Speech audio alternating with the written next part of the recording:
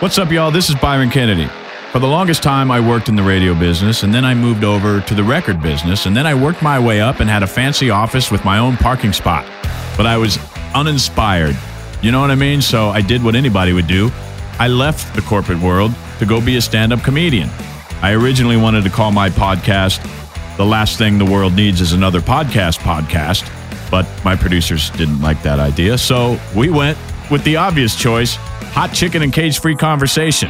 I spend a lot of time in Nashville sitting down with my favorite artists and songwriters and comedians and whoever the hell else I feel like talking to.